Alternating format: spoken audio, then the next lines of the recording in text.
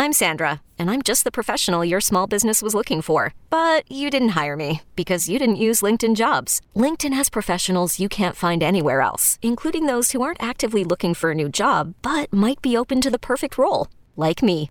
In a given month, over 70% of LinkedIn users don't visit other leading job sites. So if you're not looking on LinkedIn, you'll miss out on great candidates like Sandra. Start hiring professionals like a professional. Post your free job on linkedin.com/recommend today. You're listening to Family Feud, part of the Paris-style podcast family.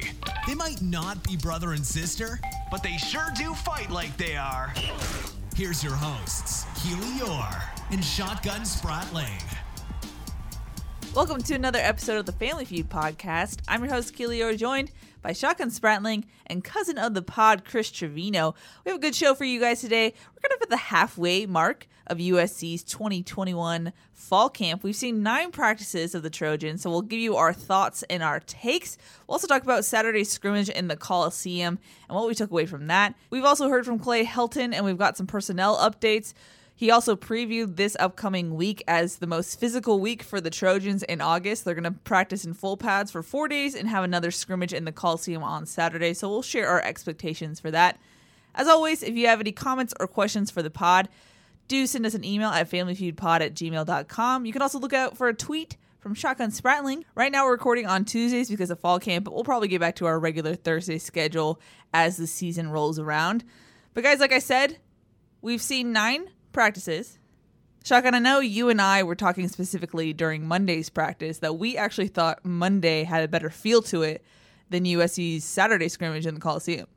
Yeah, definitely. I think that you just saw more energy there, and I'd like to get Chris's thoughts on this and what he thought it was different as well. But I thought that, they went through Saturday's practice. It was a little bit lackluster, and they decided, you know what, let's come back and let's have a bunch of team periods once again. Let's try to make up for Saturday. And they took out the 7-on-7. Clay Helton said that they eliminated some of those things. They wanted to see those young quarterbacks and Keaton Slovis in some more live action situations rather than 1-on-1s or 7-on-7 where there's not a true pass rush coming at them. So they wanted to see them with the pass rush in their face, and that's what's going to happen, especially until they get that offensive line settled, is figuring out, can you make quick decisions rather than just, okay, well, 1-on-1s or 7-on-7, I got plenty of time to figure out where I'm going to go with the ball. If I don't like this option or that option, I can go to the next one. That's not going to be the case, especially right now, like I said, with the offensive line still unsettled. Until they get that consistency and cohesion there with the offensive line. And I think that maybe even the first couple of games, you may see that they're going to be under a little bit more pressure, and maybe the offensive line gets better and better as the season progresses. That would be ideal for USC. But I think that was the biggest thing. They said, yeah, Saturday wasn't great. Let's go back at it. Let's go do it. And I think that's a positive development.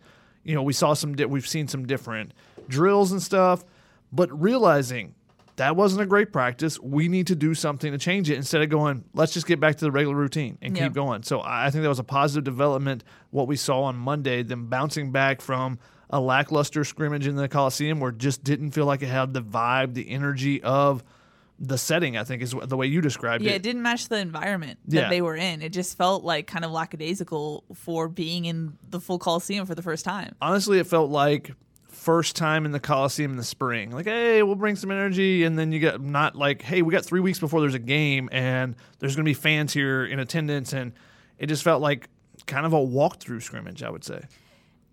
Well, part of that is because we saw only a couple drives from Keaton Slovis, and then Drake London wasn't available, and now we're questioning whether or not he's 100% healthy, whether or not it was a rest day or a you're injured day.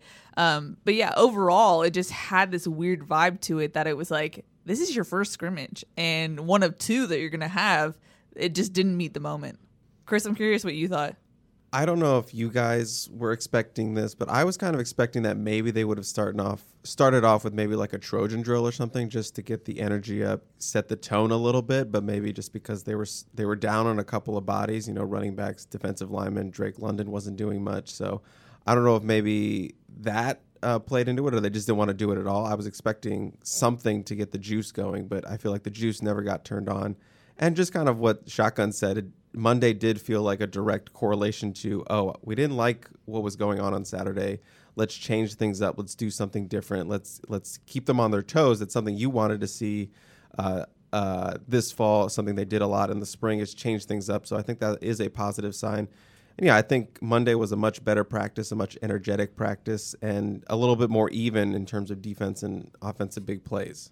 And we saw another switch on Monday as well, and I think it may have been that direct correlation as well, as the offensive line wasn't great on Saturday. They switched it up, said, okay, Jalen McKenzie, you're on the second team now. Let's put Jonah Monheim and Cortland Ford on the same first-team offensive line with them at both of the tackle spots.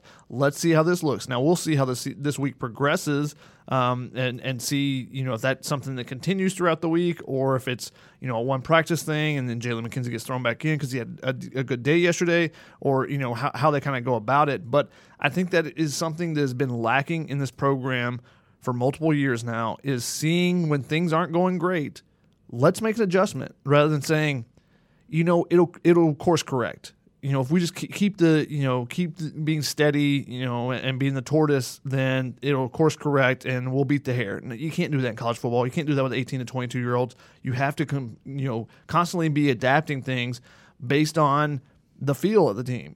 If you realize in the middle of fall camp that the team is just really dragging right now, give them a surprise day off or a surprise beach day or whatever. Don't plan those things out in advance. No, have a good feel of things. And I think that's something that's been lacking, and I think that's a very good thing for this program that we're starting to see. They are willing to make some adjustments, make some adaptations on the fly rather than having to schedule everything out way in advance. Shotgun's favorite phrase is 18 to 22-year-olds. I was thinking there should be a drinking game, but then I was like, that's too dangerous. I want to put like an ultimate mashup of how many times you said it. You can play the drinking game in section 22G. G133. No, so close though. 137. Yes. See, because I said 133 because it rolls out the tongue better. Yeah, it's true. It does. Something we also debated on Saturday was kind of resting the guys you knew were going to be, are going to be the starters, versus it's scrimmage one, get them some playing time. Now, to be fair, in the backdrop of the scrimmage, we found out that Colorado's quarterback got hurt. He's out for the season now, but I'm just saying, things happen and you want to protect your main starter. I get that. Shotgun's already revving up to battle about this. But, Chris, I want to ask you first, where do you lie in the first scrimmage? How much do you play your known starters? First scrimmage, it's to me, it's like preseason NFL. Like, you don't really see, you see kind of the main guys early and then they fades off. And then by the end, it's mainly just the backup guys. You know what your starters can do. You don't want to risk them getting hurt before the season. And specifically, I guess we're talking about Keenan Slovis and Drake London. I am 100% okay with them resting Drake London. We've seen him. He's done every practice. We've seen him have a couple of scares. Like, there's been multiple times going back to the spring where he goes down on a play and then we're like, uh-oh. And he gets up slow and then Helton has to come and take a talk with him because he goes hard every play. He's always trying to make those catches. He's going down. He's a big dude, bigger surface area to get hurt. So I'm okay with,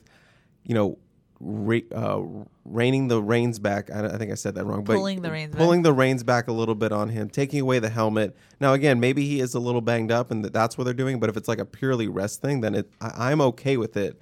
And I guess this was a take it or leave it that I had. So we're jumping a little bit into it. So apologies. Resting Drake London wasn't a big deal. Take it. Okay. What about resting Brett Nealon, resting Chris Steele, resting Keaton Slovis, who's coming off of a not very good year? It's one thing if you could have easily given those guys a half practice, half scrimmage, and just done more plays in the scrimmage. They did somewhere around 60 plays is what we're guessing. And Keaton Slovis did 2 drives. Brett Nealon did 2 drives. I think you give them, if you want to do it that way, and I'm okay if you give them about a half practice. I just felt like they didn't get enough work with the fact that there's only 2 scrimmages. This is in the NFL where there's 3-4 scrimmages or 3-4 preseason games where your guys are going to get. And the biggest difference to me, because this was brought up on the P about, what does Sean McVay do? What does the NFL do? The NFL, you can lose 3 games to begin the season and it's okay. You can come back from that. You can go 9-7 and still make it to the Super Bowl. You can't do that in college football. Every game is that much more important. You can't come out and lose to San Jose State and be like, well, we can still make it to the college football playoff. We can lose a couple games up front because our guys weren't ready. No, you have to be ready from the get-go, and San Jose State is going to be a worthy opponent that is going to push USC, I think, because they're bringing back their quarterback. They're bringing back their head coach. They didn't lose a ton of pieces off the last season. They're bringing back a familiar face as well in Trayvon Sidney, who's transferred to San Jose State as well, former USC receiver. So I think that with only 2 scrimmages, before you could have 3 scrimmages and maybe you work your way up a little bit more, which USC did it a little bit different in the past. They would have 3 scrimmages. First 2, they would go harder. And the third one, they would rest those veteran guys. And I was more okay with that. But the fact that you're coming off of a championship loss to Oregon on your home field, you haven't been the team that you are capable of being.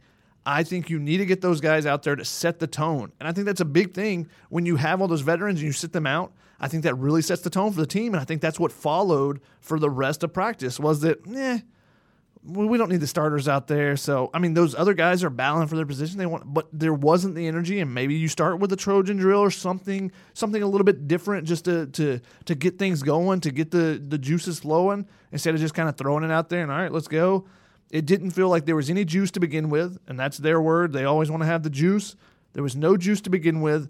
On Monday, there was a ton of juice in the warm-up lines. Guys dancing, the coaches, maybe they got to bring back some old-school hip-hop. And I say old school as, from my high school days, but it's getting that way now, unfortunately.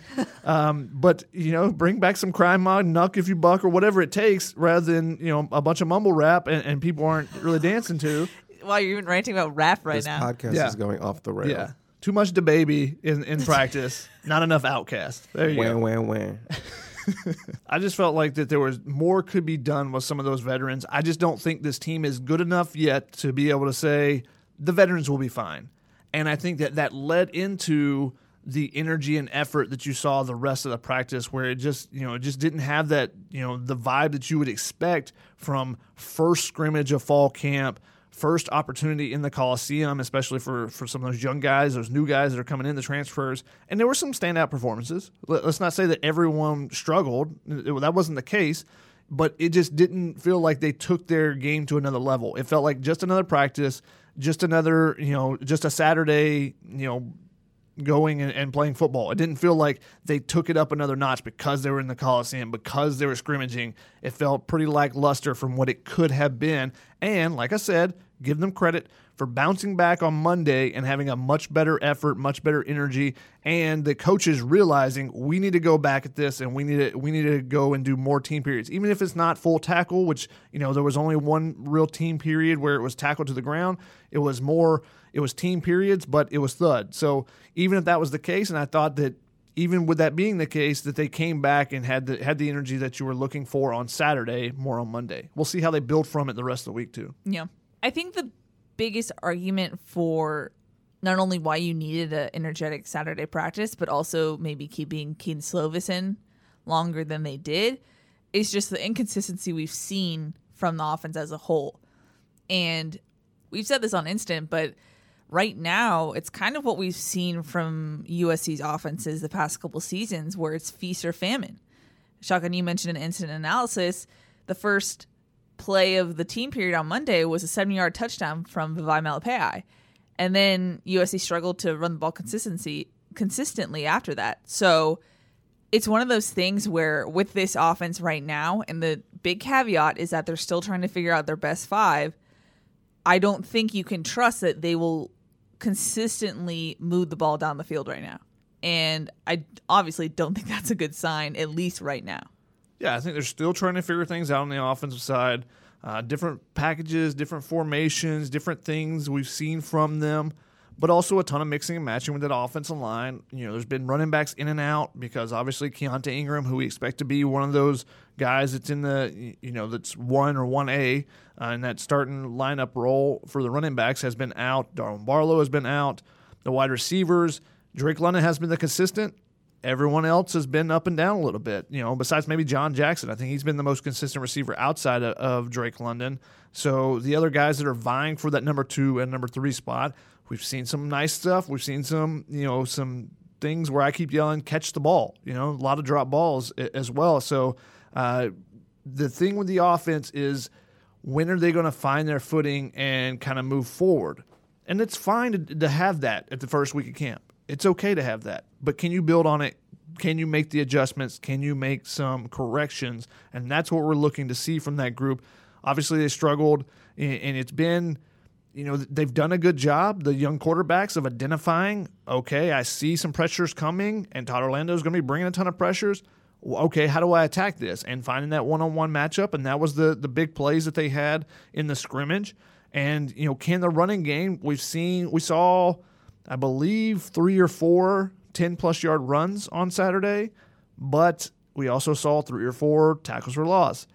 Can they get consistent where, their bad plays are 2 or 3 yard runs? That's what you really want out of your run game. And then you pop the 10, the 15, the 20, the 70-yard run, and suddenly your rushing yards looks much different at the end of a game.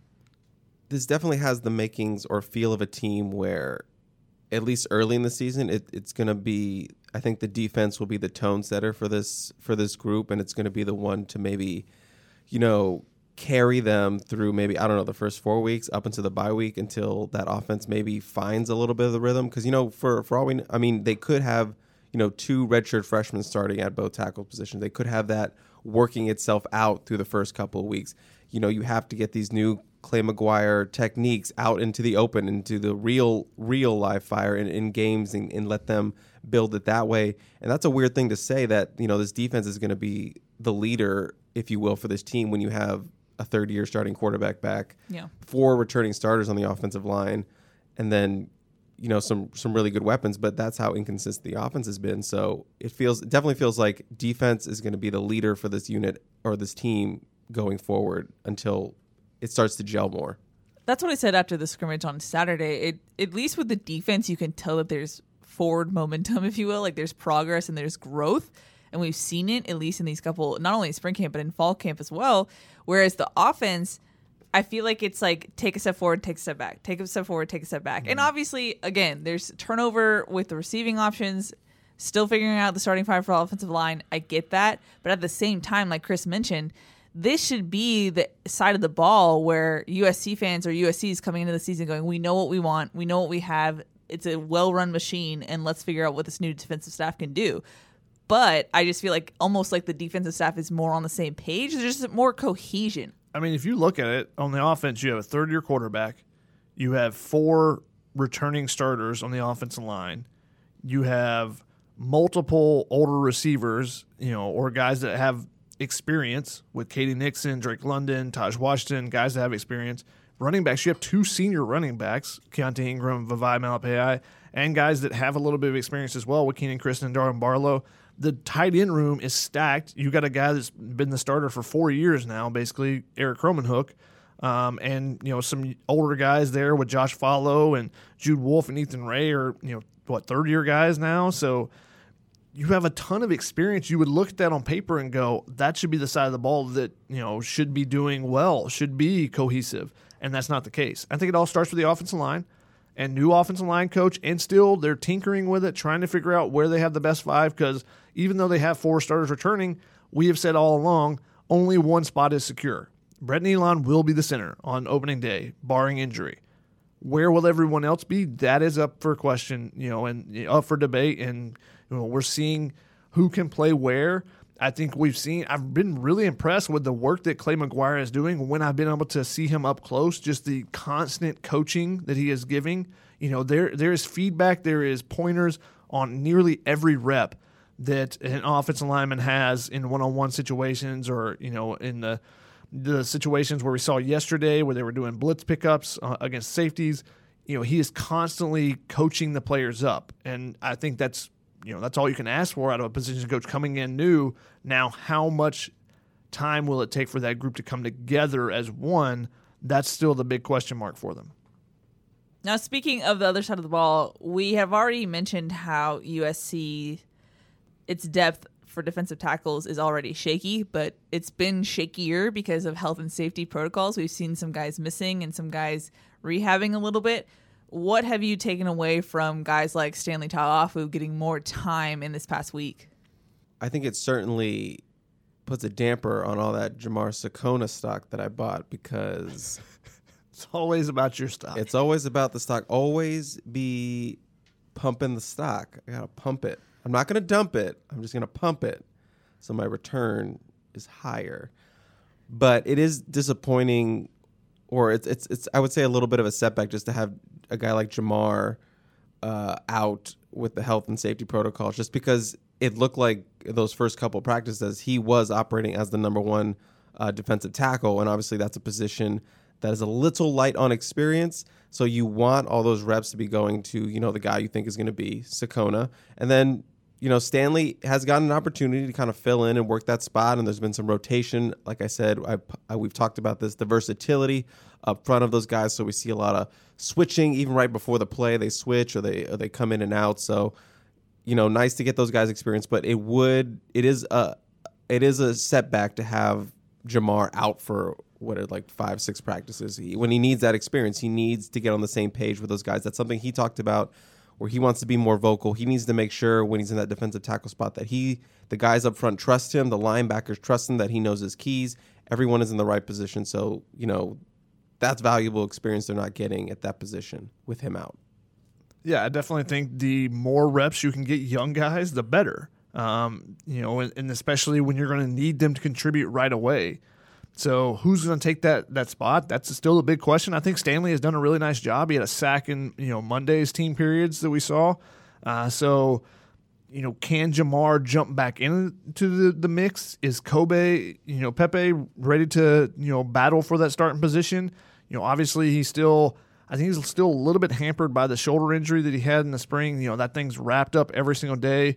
So what can we see Ishmael Sopsher? We haven't seen him at practice the last couple of days. So is he going to be back? When is he going to be back? Is he going to be available for the beginning of the season? That's a big question. They've already lost a couple guys in different spots, a couple of season-ending injuries, Adonis Ote, Britton Allen. Sounds like Malcolm Epps is probably questionable for the start of the season. Yeah. Ishmael Sopsher's more important than all those guys because of the lack of depth at that position, lack of experience as well. If they can get him back and get him in the mix, that makes them an even more dangerous defensive line, because we know what those pass rushers on the outside can do, and they've been doing it a lot so far. Nick Figueroa and Drake Jackson. Drake Jackson just getting back, getting caught up, should be in full pads, I believe, tomorrow, maybe today, maybe tomorrow. But both those guys have been getting the backfield with consistency, and that's what we expect from them versus any offensive line, including USC's offensive line. Even if Ish isn't starting, he's still incredibly valuable for this defense. Mm-hmm. Even if Jamar's the starter and you can bring in Ish, work him back in, maybe like 20 snaps a game or something, that's still incredibly valuable. Let Stanley handle the rest or Kobe handle the rest, but they just need more depth there, and a body like Ish would be incredibly welcomed for this unit right now. Shotgun, you mentioned Drake Jackson. He's almost fully back due to the acclimatization period stuff, but Corey Foreman actually took a step backward on Monday. Health and study as a groin strain, I believe, and so he was limited. He was mostly on a bike. He was fully dressed out, but didn't participate in team periods, but he was attached at the hip to Victor Otto and Drake Jackson during the team periods, trying to learn as much as he can. What do you see at that outside linebacker position when you have Drake and Corey kind of in and out right now? I mean, you want to get those guys healthy because they can be a dynamic duo. I think with Drake not able to participate in the scrimmage, I think one of the guys that was a standout was Corey. Corey Foreman was in the backfield with some regularity on pass rush situations. He had a batted ball that ended up still being a catch. Nice job by Lake McCree going up to get a tipped ball up in the air. But Chris, I think you saw Corey on that play, and you just kept going, he jumped so high. So high. The air he got. Just, what? Is that supposed to be me? Yeah. Childlike wonder. Childlike innocence yes. in my voice. Yeah. He got so high. He was like You literally 7 sounded like feet that. in the air. I can't believe no one saw it. It looked like a 9-foot person playing defensive end. It was incredible. I wish there was a video. I hope there's a video. And I don't even know if he actually tapped that ball, but Maybe hit in the helmet. Yeah, I don't know. So high. Maybe Miller was like, oh my gosh, this is terrifying. Like a tidal wave of Foreman just coming at me. But we're just so close to seeing them together. They haven't been on the field together. Yeah, We're just true. so close. And- So close. And that's something that I think that is important for them to both get healthy enough to be able to practice so the coaches can find out what exactly does it look like when we put both those guys in there together.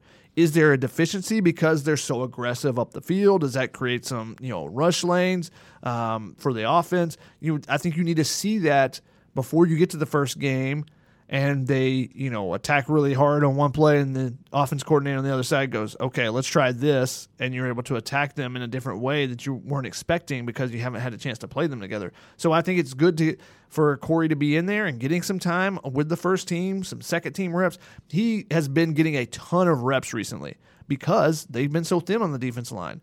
I think they had 6 guys that were healthy at one point. It was either on Friday or Saturday, I don't remember exactly, but they were available to participate in full contact drills. They only had 6 guys available, so they were rotating a bunch of guys. I think they had 8 total. Some guys that were able to do some individual work, but not full team stuff.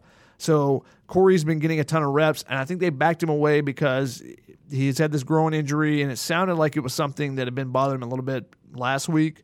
And I think that they just want to be cautious. All right, we're getting Drake back. We've got enough bodies that we're not, just relying on walk-ons in there, which I don't even think they have any walk-ons, the defensive tackle or defensive line positions. But that they feel like they have enough guys to go through practice and let's just pull it back a little bit. Let's get him healthy because there's going to be several full pad practices this week, and then they want him to be available for Saturday's scrimmage because he needs all those live action reps as possible as well. Interesting observation. You don't see a lot of walk-on defensive linemen. Why is that? Big-bodied. Drake looked fantastic, by the way, at times on Monday.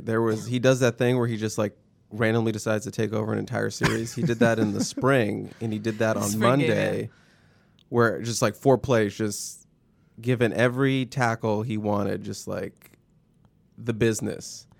And we kind of debated about how many sacks he had in that period. I say he had 2 with at least 2 pressures. Shotgun is very stingy. He's very reluctant to give a sack. Because guys get pressures all the time, and they can't get the quarterback down. So I think that it takes a little bit more than, hey, you tapped him on the hip as you were running by, on a pass rush for me to consider it a sack, because you've seen guys how many times did USC have a chance to sack Grant Gunnell in that Arizona game, and how many sacks did they actually get? There's a big difference between getting to the quarterback and sacking the quarterback. Look, all I'm saying is that, we had a great view of that series Drake took over. Mm-hmm. And, it just reminded me of a young, senior sack out there. It just... There is a visual bit happening right now. It just, reminded me of my glory days. He just unzipped a sweatshirt and is revealing. As Mr. You got a jersey that says it, or were you actually Senior Sack? No, I'm actually Senior Sack. I don't know what this is. I'm not who I am. Wait, hold on. Please show this again. I want to get the full picture. Turning around now. There's no Inye, so you're just Senor Sack. Yeah, white people made this jersey, so what do you want from me? Okay. Just put a disclaimer or a Sharpie on top of it. I'm not sullying this jersey with a Sharpie. Okay, that's fine. Yeah, but all I'm saying, sullying. It just felt like when I was watching my tape, just... So, are you trying to pitch yourself as a walk-on defensive lineman? I have Is eligibility. That's what this whole bit is about? I thought that was a little sketchy. He was very intense about walk-on defensive linemen. I still have some range. Chris is now limbering up in the office. stretching. That wasn't great, that shoulder pop. It's still popping. But I think I still have the moves. Swim moves with the mic. Look, all I'm saying is I'm ready. If you need 2 PG County Beach Boys anchoring that defensive line, I'm here. Chris, just a quick question. What's your height and weight right now? It's I'm in the middle of camp, so you drop weight during camp. But I'm like with the cleats on, I'm a solid like 5'9.5". Weight wise, like I said, you drop during weight. Everyone knows that you drop during camp. I'm about like 160. I want to be at like 180. You know, that's not quite short and stocky gang. Not quite. That's medium and meh gang. I'm a tweener. But my size never defined me. My strength never defined me. It's the speed. You know, you guys didn't even see that happening. It's the speed. Look, guys, just hold your eyes open. Just see that? See that? You look like you're swatting a fly. Like, it's not very swim movie. I don't want to break this thing. You know, I don't want because when mic stand. Because if you don't have the pure strength, but when you have the pure speed, that force, that's enough strength to like snap a steel blade in half. You know, you just have to be ready. Like. Someone's been watching too many superhero movies. It's like someone's not been watching enough superhero movies. Yeah, Shotgun, you just set yourself up for that one. Settle down that over there. Back to Drake Jackson. Or Senior Sack. What you mentioned, you talked about 4 plays that he made, and foreplay is the right word because that's what it kind of feels like with Drake Jackson. It's been a big tease. We've seen these stretches where you just see him be dominant. He needs to put it together, be consistent. We didn't see that last season. You know, maybe it's new defense, different weight that he was playing at. We've seen these little pieces that make you go, oh, I see the potential. The talk of people talking about, oh, first-round pick, top 10 pick. You see those flashes. Now, can we see the consistency where he is just a hellion on the edge coming off, and offenses have to game plan specifically for him, opens things up for Nick Figueroa, opens things up for Corey Foreman. And then suddenly, you have multiple guys that are getting in the backfield, and that, as we talked about in the past, is how you get sacks. Multiple guys have to get there. It can't just be one guy, that gets by because then the quarterback steps up and whatnot. So, can he find that gear, that ability to dominate on a consistent basis rather than it being, like you said, it feels like sometimes he just decides, like, I'm going to take over right now. But can he do that in a game and have that be, I'm going to take over the first quarter, the second quarter, the third quarter, the fourth quarter. I'm going to make life hell for you coming off the edge for whichever offensive tackle he's lined up against. We mentioned last week it's a 3-man race at inside linebacker right now. Raylan Goforth, Kanai Malga, and Raymond Scott. We saw some work from Solomon Tuialapupu last week, but it looks like he's back kind of in the rehab crew, still doing individual work. Have you noticed any separation there? I mean, personally, me just watching it, I feel like Raymond Scott maybe has a little bit of, I don't want to say lead, but just like maybe a little bit more edge in that competition with Kanai Malga. I think that looks like, to me, that's what it's shaping up to be. I can't I have no official stats on that, tracking who gets how many plays in the switching. It just seems like there hasn't been as much switching, and I feel like because in the first week it was even in the middle of a play they were swapping in. Now it seems more like series. So I just think Raymond brings a more sideline to sideline presence, which is kind of perfect for this defense just because of his versatility and his athleticism, and he's a freaking tackling machine. So I mean, I just feel like maybe Raymond has a little bit of the edge right now. I don't know what you guys are seeing or feeling. On who? Who do you think he's going to be paired with? Kanai. With Kanai, okay. I think that Raymond is getting more opportunities than Raylan has so far. And that's a little bit surprising to me, honestly, because we know Raylan has a ton of athleticism as well as a former safety in high school to start his career. So I'm surprised he hasn't taken a bigger step forward to kind of lock down one of those spots. So, it's been a good battle, and I think it's going to be one of those that maybe is, as Clay Helton mentioned on Monday after practice, he said this week is going to be the most physical. He also said it's going to help us define a lot of roles, and I think the inside linebacker position is one that they would like to get settled after the second scrimmage and get going the last 2 weeks of prep for the San Jose State game, is to have the defense kind of locked in to who's going to be the starters. The one position he mentioned a couple different positions where there will be battles. The one position he said that may continue on beyond past the second scrimmage is the offensive tackles, and that they're bouncing back and forth with those guys. But the other spots, and especially on the defensive side, I think they want to get those locked in after the second scrimmage. So huge week for that competition. and we'll see which of those guys continue to make plays. Kanayi is a guy that's been involved in the run game and had some big hits and stuff throughout fall camp, but none of those guys has really popped and made a big interception or knocked a ball out to where you go, they're creating turnovers as well. And I think that's something that Todd Orlando definitely wants out of his linebackers too. We haven't seen much of Chris Steele because he has been feeling under the weather. And according to USC's policies, unless you have a negative COVID test, if you have any symptoms, you cannot be a part of team activities. And then Isaac Taylor-Stewart came back from paternity leave, but then has a bruise on his knee. So he's expected back later this week, but we didn't see him on Saturday or on Monday. Are those two guys where you're like, okay, even though they are out and they're missing some time, they are going to be the two starters come September? I mean, I still think they'll be the starters, but if you talk to Dante, he says guys need to be out there, they need to be practicing, they got to earn their spot every day.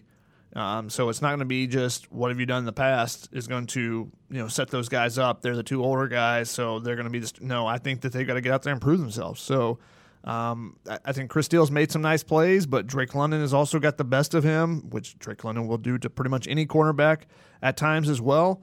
Isaac Taylor-Stewart, I thought the times he's been in there has been really good. Especially attacking downhill on short passes. And breaking up some screens and blowing up some things like that, some hitches, but he hasn't been out there much. So that's still a big question mark. And I think I'm still expecting big things out of him, but he needs to get out there and get those reps in as well. In this defense, and being able to know where the safety is going to be and all those type of things, so that when you're in zone coverage and whatnot, you have a good feel of everything. There's not a broken coverage and then everyone's screaming from the P, this guy's terrible, because every cornerback is terrible according to the P.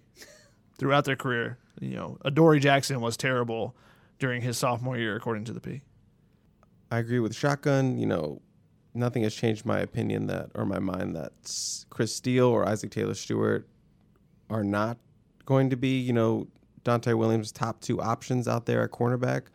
But I will say I think Josh Jackson has had a really nice camp, and I think he's pushed to at least get in the rotation, get some reps this year, because I think he's been very, very effective going back to the spring. Obviously, he was a breakout there, and I think he's kind of continued that on in this fall camp, and he's gotten a lot of opportunity with the ones, so he's getting he's really comfortable out there. Yeah, I think both Chris Steele and Isaac Taylor-Stewart, by being out, are opening the door for Josh Jackson to take some of the reps, and he's doing a good job of continuing to do all the things that Dante Williams is asking of him, and be consistent. And I think that's the biggest thing for him, is to get all those reps that he can, gobble up as many as possible during fall camp, and especially with the ones. And a guy that I think is intriguing, Sierra Wright, has had some nice practices. He's been beat at times, which is what you expect out of a freshman, but he's also had an interception and made some nice tackles for loss and whatnot. So I think he's a guy to keep an eye on. If he continues to progress, he could be a guy that could earn his way into some reps and some opportunities with the ones as well. I don't know why we went position by position on the defense, but we did. So to finish off, safeties, I think we all agree, again, Isaiah Pola-Mao has the spot locked up. Shotgun, you noticed in the drill we saw on Monday, the tackles versus the safeties blitzing, Chris Thompson was pretty fiery. Yeah, the Auburn transfer has been a guy that has produced some big pops, in the run game. And seeing him come off the edge in that type of drill, he was able to get the quarterback multiple times against different tackles. He's a guy that I think could be a weapon used down in the box, used in different ways than maybe you would use an Isaiah Pola-Mao, or maybe different than you would use Chase Williams. So I don't know that he's going to lock up a starting role. Maybe he still could. But I think that he's a guy that is earning an opportunity to be used in some specific packages based on, the teams they're playing and, the formations and down and distance type of thing that USC's defense will face. So he's a guy that I'm keeping an eye on. He's got a big frame, 6'2", 220, 225. And he's not afraid to go in there and hit somebody. So that's something you like to see. A transfer coming in, he's made an impact, I think, quicker than Xavier Alford has done, that did in the spring at least. And I think Xavier Alford is a guy who's taken some steps and moving forward as well. So I think that the safety battle is one of the ones that's still the more intriguing. Right now, I still see those three veteran guys, Isaiah Pola-Mao, Greg Johnson, and and Chase Williams. But Kalen Bullock continues to get a ton of reps with the ones. Whenever someone's out, he's the guy that's in there. He's getting some reps over some guys at times. So I think that he is still making some freshman mistakes, as is to be expected, but he's also making a ton of plays, and he's super rangy. He can go sideline to sideline. He can go from goal line to goal line even. I mean, he's got terrific athleticism. He's continuing to work on his body and get stronger, and hopefully, he doesn't get banged up. That's been an issue for him a little bit so far. He had a hip pointer, it seemed like. It kept him out a couple practices, but back in there and continuing to make some plays and getting more and more opportunities as the camp has progressed. I'm going to eat crow on the Kalen Bullock because I had him in my initial impact ratings for the freshman. I had him as a 1, which is take time to develop, take the red shirt, but he is, proven a lot of people wrong. Just, I still think he's a little too skinny a little bit, needs to put on some weight, and, that's going to be maybe a concern in the season if he's in. Will he hold up against a big Stanford offensive lineman coming down? But we'll see. But he has impressed in fall camp, earning a lot of opportunity. Like you said, super rangy, super great ball skills. He's going to be a really good one down the line. And yeah, like you said, that second safety position still up in the air. Xavier Alford has really started to push a little bit more than he did in the spring. And Craig Narvar said, that he does have a little bit of leg up on Chris Thompson just because he got a spring in. So we're seeing those guys get more and more comfortable. So definitely still a competition for that with Chase Williams. Yeah, I definitely think so. And you mentioned Kalen Bullock. His body type reminds me a lot of Isaiah Poole-Mao when he first got to USC. Isaiah Poole-Mao was 6'4", pretty skinny as well, could move and make a lot of plays. However, took the big hit from Ronald Jones that injured him and set him out for his true freshman year, I believe it was. And then his second year, his first game against Stanford, takes a big hit from a tight end and injures his shoulder again. So those are that's the type of concern with Kalen Bullock until he adds some more muscle mass to have a similar frame that what Isaiah Poole-Mao has now. There's still going to be a concern about, the potential of a big hit, injuring himself as he hits someone as well. And quick shout out to Jalen Smith, who I think has had a really nice fall camp. He at least has one really good play or nice coverage in practice. He's gotten a lot of second team reps just because Kalen had a lot of first team reps, so he's getting opportunities and he's kind of jumped everyone else. Some of the older nickel people, or Anthony Beavers or Examarion Gordon, who were here in the spring, he's kind of seemingly leaped them. He's a heck of a competitor. We always see him maybe gets a little mad sometimes when he gives up a play, giving a little extra shove or frustration. So he's a dog out there, and he's doing some really nice things in fall. Yeah, he was another guy in that pass rush drill against the offensive tackles that he's just too quick for them. And those are the type players you can be really quick, but as soon as an offensive lineman gets their hands on you, you're in trouble. They really struggle to get their hands on him. He was able to get to the quarterback multiple times, created a couple of quote unquote fumbles from the grad assistant standing with the ball, and then scoop and score, go in the other direction.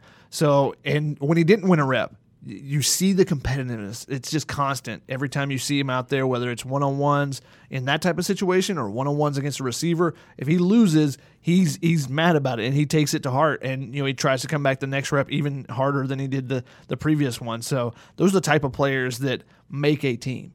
They create the culture of a team. And only as a true freshman right now, he's a guy that I think you'll see on special teams. I don't know where he falls as far as getting some safety reps, but on special teams, I think he's going to be a maven for them. For Sean Snyder, being able to chase punts, chase kickoffs, and going and attacking and being aggressive. And I think that he's going to make a name for himself there, and that'll only continue to build his confidence as he works to get some of those safety reps as well. Well, you mentioned special teams, so I'm going to take that transition. Do it. Well, I can. We can't report specific stats, so I guess I'll just say that Parker Lewis didn't have the greatest day on Saturday in the Coliseum. Is there any concern there with the consistency? I defer to the kicker. I wouldn't say right now. I mean, maybe he's working on a new hitch in his swing or something like that. I'm not overly concerned because he looked pretty good in the fall camp practice we had, but they did field goal and he made the majority of his kicks. Maybe just the Coliseum a little bit open. Obviously, that's a little bit concerned because that is where he will be playing, not on Howard Jones Field. So you want to see him make those kicks out in the Coliseum. But I was a little more surprised that he did not connect well on some of the longer kicks they attempted, because that seemed to be his bread and butter when he first got here, that maybe he would have an inconsistent kick, but he would always seem to hit his big ones, his 52-yarders or his 55-yarders. So still has the leg, just the accuracy still a little bit off. As a non-kicker, I am always concerned when a kicker is missing kicks. Sure. Because you have one job to do. You're used so infrequently. If you're not doing your job well in practice, it can get mental. The potential of the yips. He's got a strong leg, obviously, and we'll see if he bounces back from it. But, yeah, he didn't have a good day on Saturday, but he wasn't the only one. I want to see Dennis Lynch kick. Not to, compete for the starting job or whatever. I just want to see him kick. Just let him go. Let him rip it. Give him one 55-yarder. I'm sure with NIL you can pay for that if you'd really like. I guess. I could. Could he? It's like a cameo. I just want to, come out and watch you kick. Yeah. Let's do it. Dennis, if you're listening, let's do it. We also saw some pairings for returners. For kickoff return, we saw Katie Nixon and Taj Washington.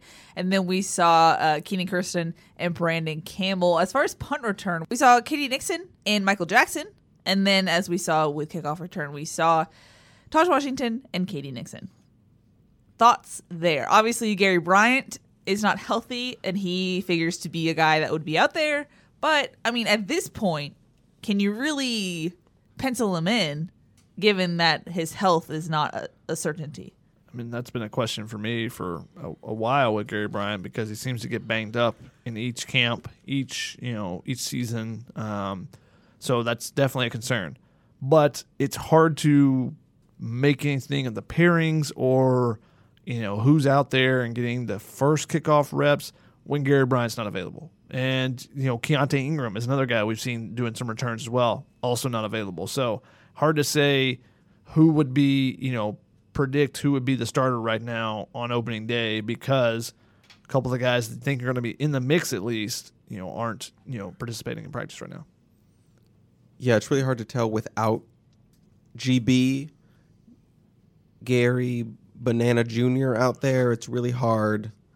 Gary Bryant Jr. So, you hope he's healthy because he's a game changer. Can't make the club in the tub, as they like to say. So a lot of interesting pairings, but it's not going to really tell me anything until I see where Gary is, if he's back out there or when he is. And he did some light punt fielding on Monday, which is a nice sign. So I think Clay Helton said he was close to getting back.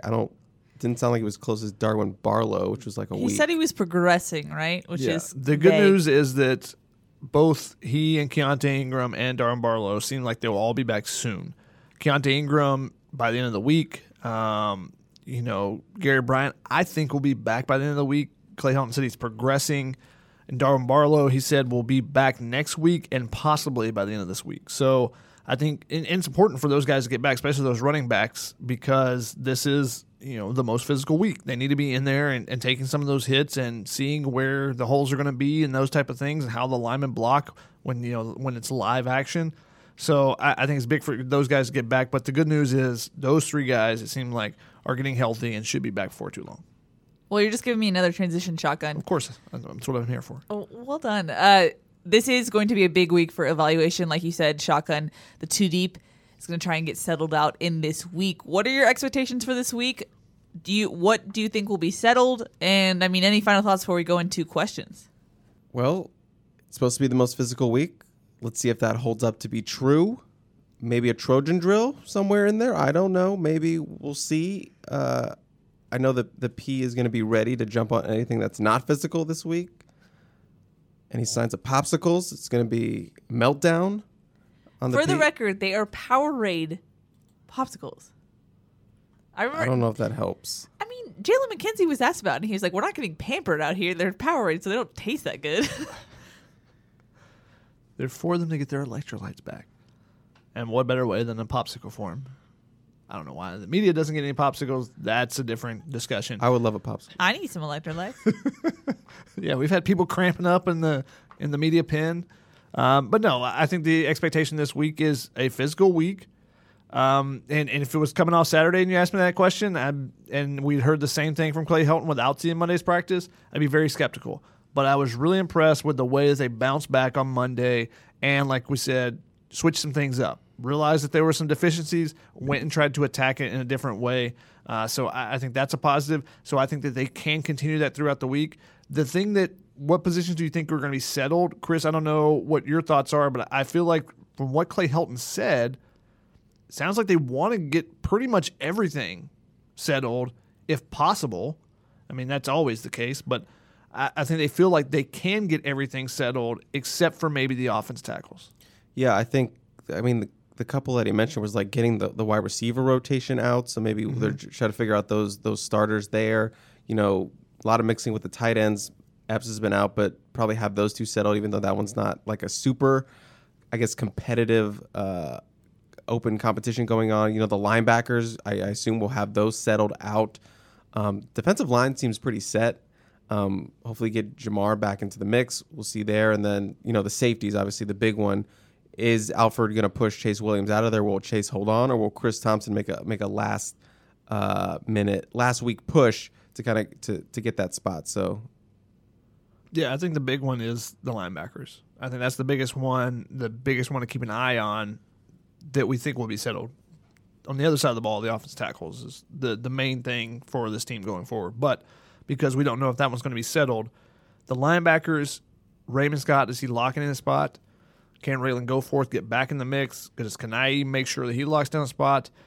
Does Solomon Tulialapupu come back, get healthy? That's more than actually getting in and competing for the position. Just seeing him out there in team periods would be really nice.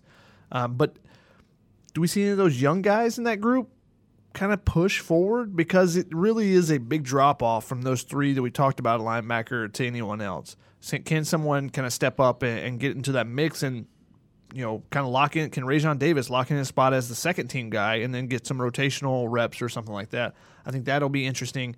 But yeah, the biggest one is the linebackers, and the biggest question mark I think still going forward will be the offense tackles and maybe where the entire line ends up, because depending on the tackles, the line could change a lot, I think. Yeah.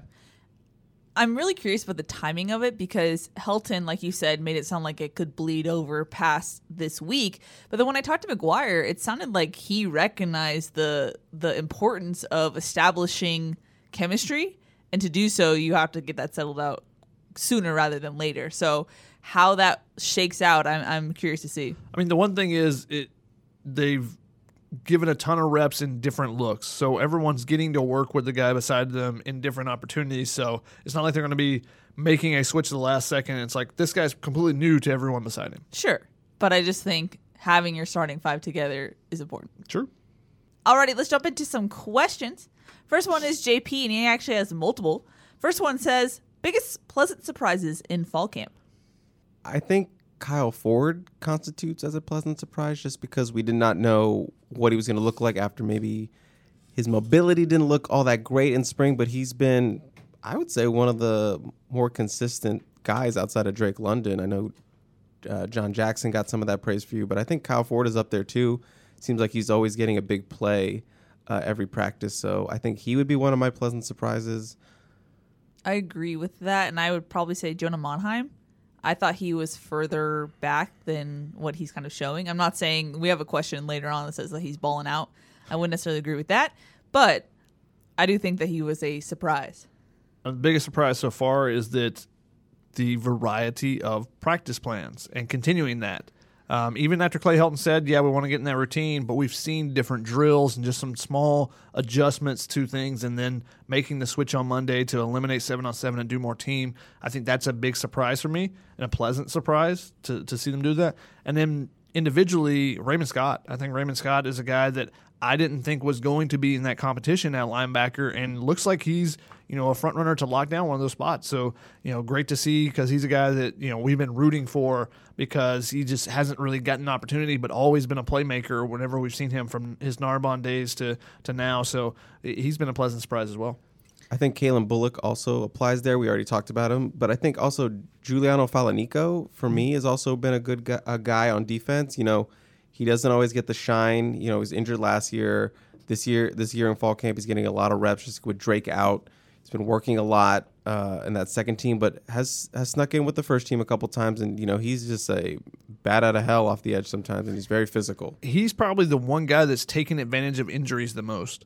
Because of the injuries or the acclimation period for Drake Jackson being held out, and then Corey Foreman now, he's making the most of those. He had a sack in the scrimmage. He was in multiple times on tackles for loss. So he's a guy. He's a veteran guy that hasn't gotten much run. He's been a special teams guy, but last year at the end of the year, when he got some opportunities in pass rush situations, he was getting some pressure on the quarterback as well. So he's a guy to keep an eye on. Can he steal some reps from some other guys as well? I just want to say I put stock on Falanico last episode. So welcome to the club, y'all. That's all I gotta say. All I gotta say. It's true. Boo. It's true. JP also has another question for us, and he says, can USC really put McKenzie at left tackle instead of Monheim, who is balling out? I don't think you're going to see McKenzie at left tackle. They've talked about him being in that competition, but we never really see it. Yeah, it's weird that they keep throwing his name in there. Now, maybe they're just referencing the tackle positions and saying, oh, he's in the mix for a tackle position, because that's the way it sounds like McGuire's kind of looking at it. When he's talked about his backups and, finding 8 guys, basically, he's talked about, hey, we need, and that's the thing with Cortland Ford and Jonah Monheim both playing left and right tackle, first team and second team. He says, well, we got to find the guy that can be the replacement tackle. So whoever the third guy is, the guy that's out of the mix, will be the backup at both of those spots, rather than having position-specific backups. There's going to be a tackle backup. There's going to be a guard backup. The guard backup will be Dedich. The swing tackle. Yeah. So, I think that's – I don't think McKenzie's a guy that's going to be at left tackle. We just haven't seen it. Will he be the guy at right tackle? That becomes the question now after seeing yesterday's practice, and something we'll be watching throughout the week, as we said. But Monheim and Ford, I thought Ford had probably his best day yesterday that we've seen.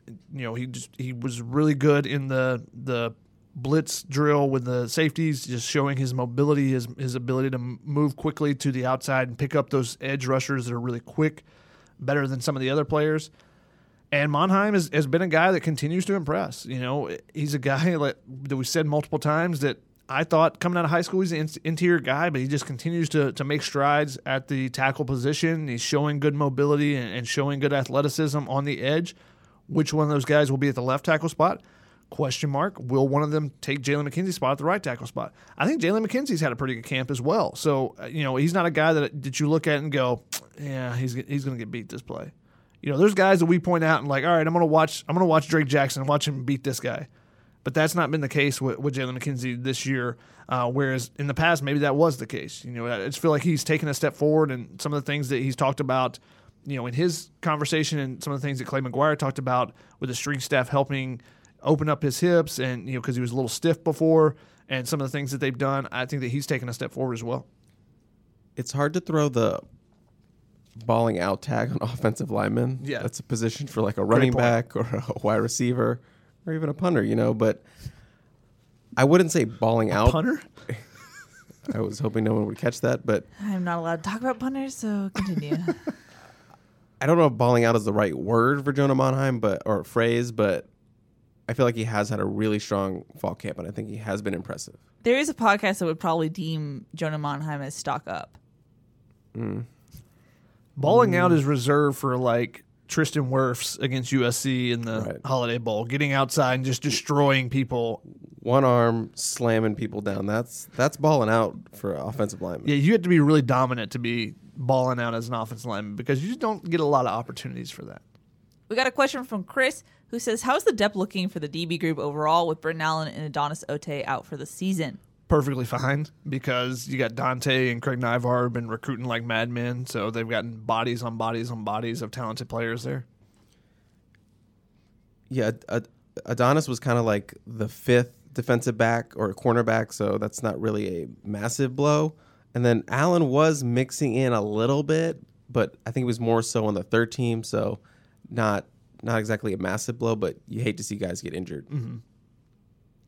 And in case we haven't mentioned it yet, Britton Allen out for the season with the ACL injury. He will undergo season-ending surgery. And Adonis Ote broke a bone in his wrist and underwent surgery last week, so he will be out for the majority of the season. Helton didn't say season-ending, but it's likely it will be that. We got a question from Cass, who says, on paper and based on what you've seen in practice, is this team better, worse, or equal to the 2017 USC team? That was Clay Helton's best team from a win-loss standpoint, and I think he'll have to be at least that good this year to keep his job. I just don't really know how to answer this because it's hard to answer just like without on the spot, just like not even thinking about it. Like, let me look through this and let me really break it down. I mean, first impression or first like gut feeling, it's no, they're not. I think the defense might be a little better. I don't know. Defense will be better. Offense, questions there because you don't have Rojo. You don't have a top 3 pick in Sam Darnold.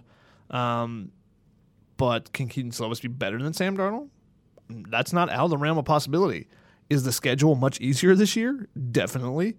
So the offensive line is still a question mark, and there were veterans on that offensive line.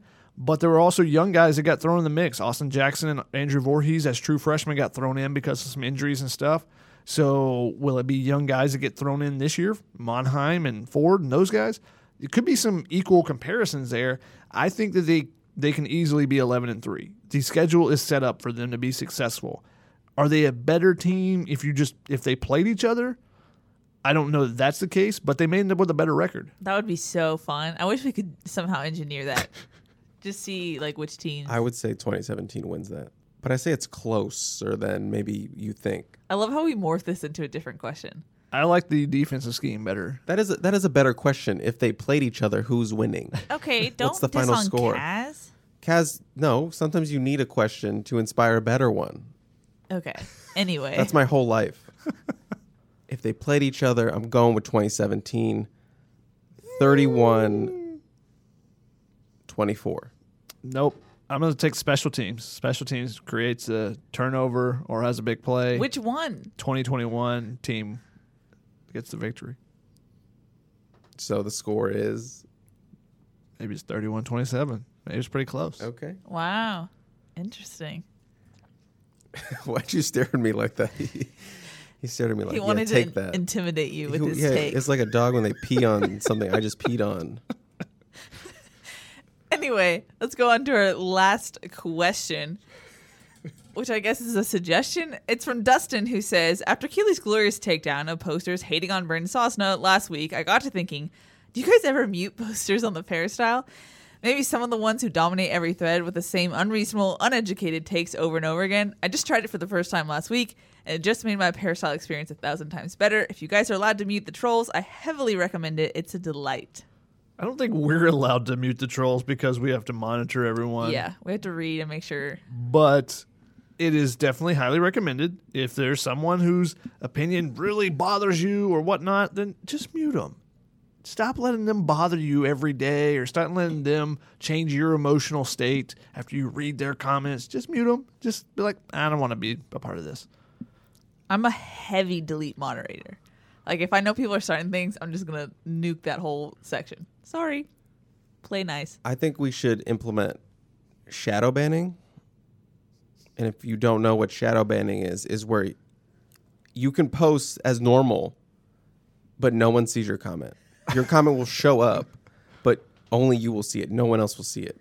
So it makes you think you're still part of it. Wow, that's harsh. Because that's what they do on Reddit.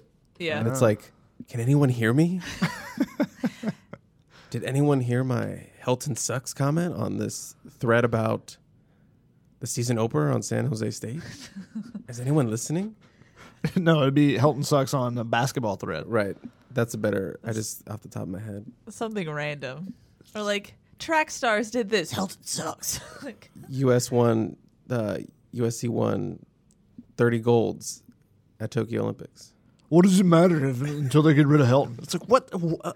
None of these athletes were even in school when Helton was there for a lot of them. Can any of those Olympians play left tackle? Exactly. Okay, well, we're finished with questions now. Chrissy T, it's time to toss it over to you. It's time for some take it or leave it.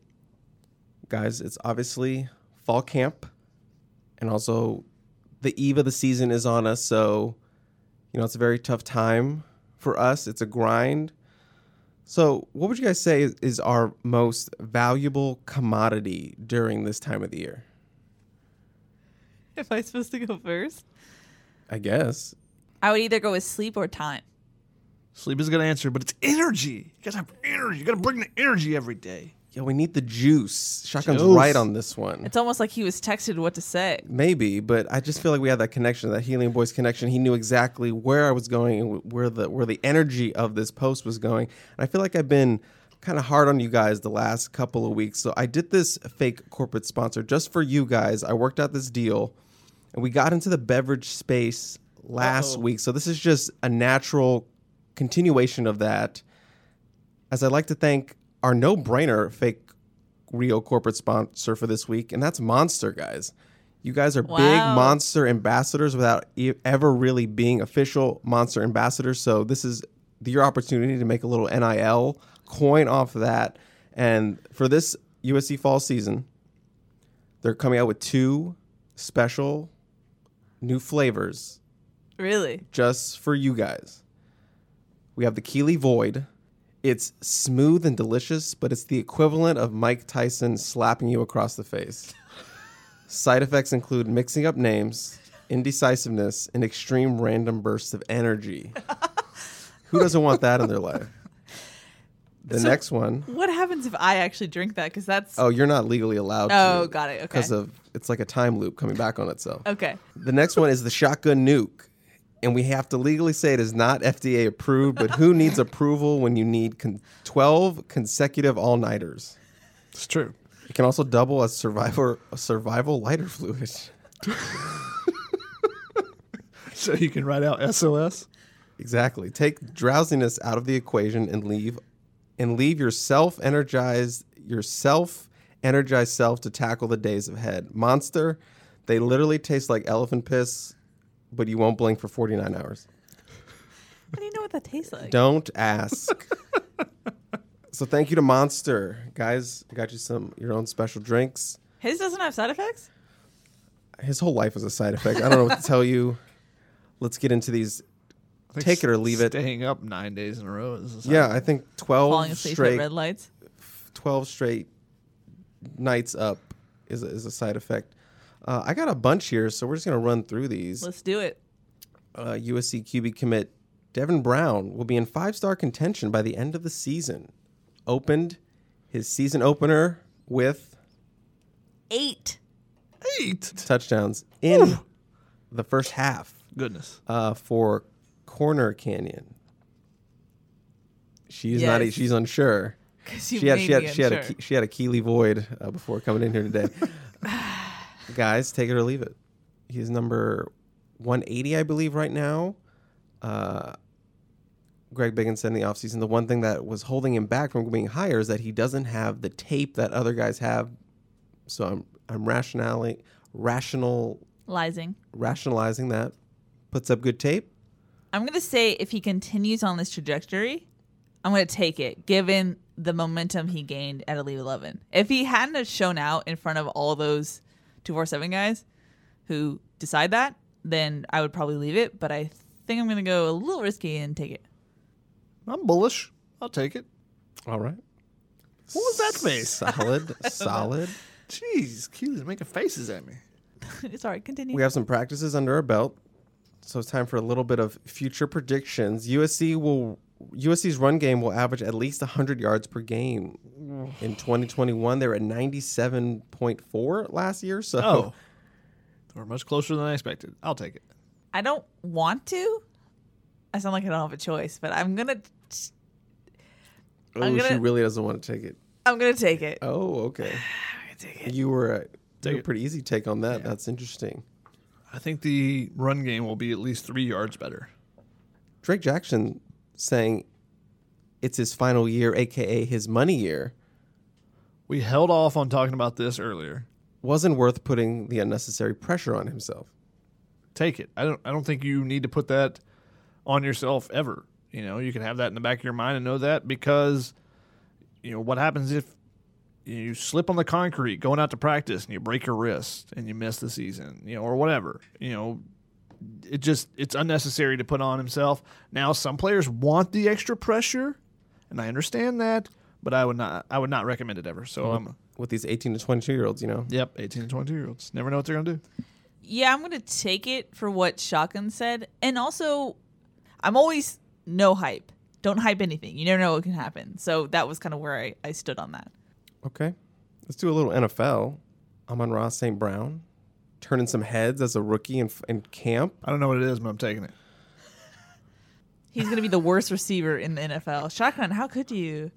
Screw it. He will have 1,000 yards as a rookie, which has only happened not that many times. How many times, It's like Chris? 26 or something like. It's very hard. Who's the last receiver to do that? Justin Jefferson, maybe? I'm taking it.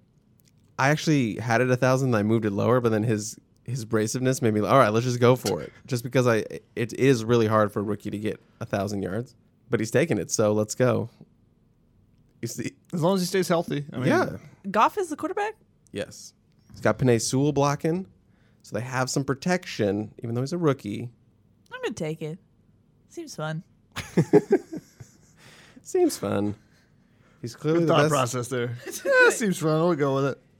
He's clearly the best option in Detroit. Yes, last one was Justin Jefferson, A.J. Brown, Michael Thomas, Amari Cooper. Not many smaller receivers in that mix, but Ra's a different breed. I'm taking it. Finding a clear second weapon at the number 2 receiver is becoming a bigger deal than defensive tackle depth.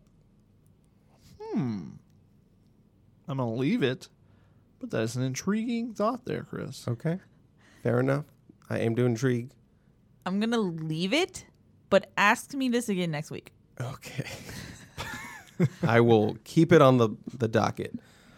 And finally, freshman Miller Moss is looking like he has the edge for the backup job. This is hard because the edge is very small, but I will take it as of now Okay. because I think he's making better, quicker decisions for himself than he was in the spring. I think he's doing a really good job of stepping up in the pocket, which is something that's going to be necessary with the offensive lines that they're getting the second and third team reps. And he's doing a good job of reading defenses and finding holes in the defenses and the zone coverages and whatnot. So I think Jackson Dart mentioned this on Instant Analysis, but I think he's doing a really good job of identifying the one-on-one matchups and throwing a better deep ball and connecting on some of those deep balls a little bit better than Miller Moss. But I think that Miller's doing a better job of reading the defense and finding the holes in the zone. So different skill sets there, but I think Miller's slightly ahead right now. But I think that it will ultimately come down to just what the coaches are looking for because those guys are presenting two separate styles. It's not like they're the same type of quarterback. They're doing it two different ways. And in that sense, I'm going to take it because I think Miller, for the backup role, is a more stable option. And Dart himself said it, like his play style is more riskier in that sense. And so I think to make the smart decisions or make the better decision as a backup, I think Miller Moss is showing that he's more stable in that sense as of right now. But USC has been known to, as a starting quarterback, like someone who does risky stuff and takes shots, and they're like, don't ever do that again, but thanks for the touchdown, and Dart is more that option right now. So that's my answer. Okay. Both takes. I thought we had some good ones in there. Thanks to me. Thank you. Himself on the back. Thank you to Monster for sponsoring this week. Pick yourself up a Keeley Void or a Shotgun Nuke. Do not give it to children. That is all. A couple fun ones, so let's just run through them. The new Twitter font. I think it's fine. I just hate change. So I don't even know anything about it, so haven't even paid any attention. So I guess you don't even know it exists. You haven't even I've heard rumors of it. What do you mean? You go on Twitter, just look at it. I haven't paid any attention. He's not observant. Is the font different? I don't know. Yes, it's slightly different. Nope. Don't notice the difference. So he is taking it because he has no other choice because he doesn't even notice it exists. Whatever. I'm going to leave it just because I don't like change Okay. on apps. Or in life. That too. But we're not trying to get deep here, Shotgun. Take or leave the statement. Inside the park home runs are underrated. Take. I feel like people appreciate them. Who's not... Look, I just gave you a statement. You take it or leave it. So why don't you just chill out before you attack me? Take, I guess? A robot lawyer. The way you said that. What? That's a take or leave. Yeah. What's the context? Well, the context is Do I have no other options? somebody invented like an AI app that can get you like talk your way out of parking tickets, and they say it's the preset, not the preset, the Precursor. the precursor to robot lawyers. So would you be defended by a robot lawyer? Are you take or leaving robot lawyers? Take it because it's probably the best I could afford. That's a very good Some point. overworked public robot lawyer arguing with Shotgun. I would pay to see that. I was about to say, I would really like to see that. I'm going to leave it. Oh, okay. They scare me, and I feel like there'd be like one idiom in court, and it'd be all over from there. And finally, bar crawls. I will leave it on this because my alcohol tolerance is so high. Bar crawls is just like, I feel a little bit of a buzz. Why are we walking now? It's like I can never have a good like state. Right when you get settled, you have to. It's just not great. I'm a pre-COVID take it. So Oh, you're yeah. going to leave it Yeah, and then take it. I mean, I'll do whatever. I like meeting new people, so you pop into the next bar and meet some new people. Suddenly, your bar crawl goes from 10 people to 35 people. You know, that's a good night. Shotgun seems like putting a running quarterback in Oklahoma system. It's just a perfect fit. It's a perfect fit for the scheme, you know? You're going to get plays out of that. Those are my fun ones, so I guess that's... And what? Gets more pathetic each week. Yeah. Don't ask me where I thought of this, but I'm offering you $10,000 to live in a bounce house on someone's front yard for a whole week. Take Do you it. accept? Oh, is it take or leave it? And 10,000? Yeah, I'm doing it. the stipulations are you have to sleep in the bounce house. You can go and do your normal routine, go to practice, go cover practice, come back after a long day, but you have to do everything in the bounce house. Where's the restroom? There is a outhouse. But the outhouse is a bounce house as well. So it is a bounce house, outhouse, and a bounce house like shower, but not like a real shower. It's just a bounce house shower, like at a campsite. And you have very weak Wi-Fi from the person's lawn you're in. It's their Wi-Fi signal. You cannot have anyone sleep over or spend the night. It is you solely in the bounce house. Yeah, I'd do it. A week is short.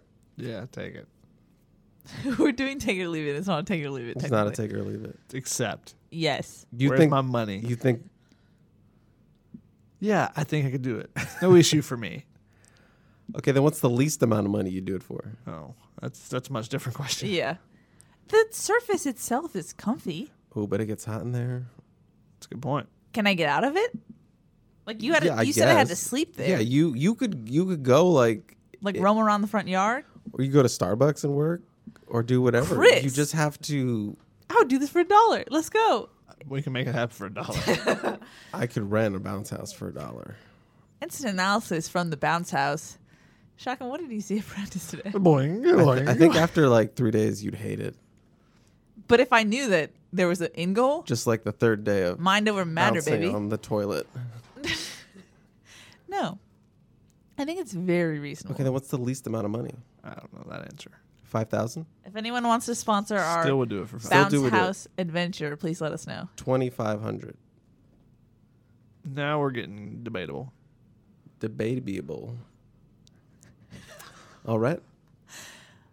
That wraps it up for me. Congrats, Chris. Great segment for you. Alrighty, fellas. It is time to wrap it up and go to another practice. That's going to wrap it up for this episode. We'll be back. That's Chris. That's Shotgun. I'm Keely. We'll see y'all next time. Peace. Okay, picture this. It's Friday afternoon when a thought hits you. I can waste another weekend doing the same old whatever, or I can conquer it. I can hop into my all-new Hyundai Santa Fe and hit the road. Any road. The steeper, the better. Because my all-new Santa Fe is available with H-Track all-wheel drive, so I can hit the trail without a worry in the world. Heck, with 3 rows and best-in-class rear cargo space, I can pack the whole family in with all our gear. We've got available dual wireless charging for our phones, so we'll never lose touch with civilization, and we won't lose touch with the primordial power of Mother Earth. So which is it? Waste the weekend or do something a little more epic? And conquer it in the all-new Hyundai Santa Fe. Visit HyundaiUSA.com or call 562-314-4603 for more details. Hyundai, there's joy in every journey.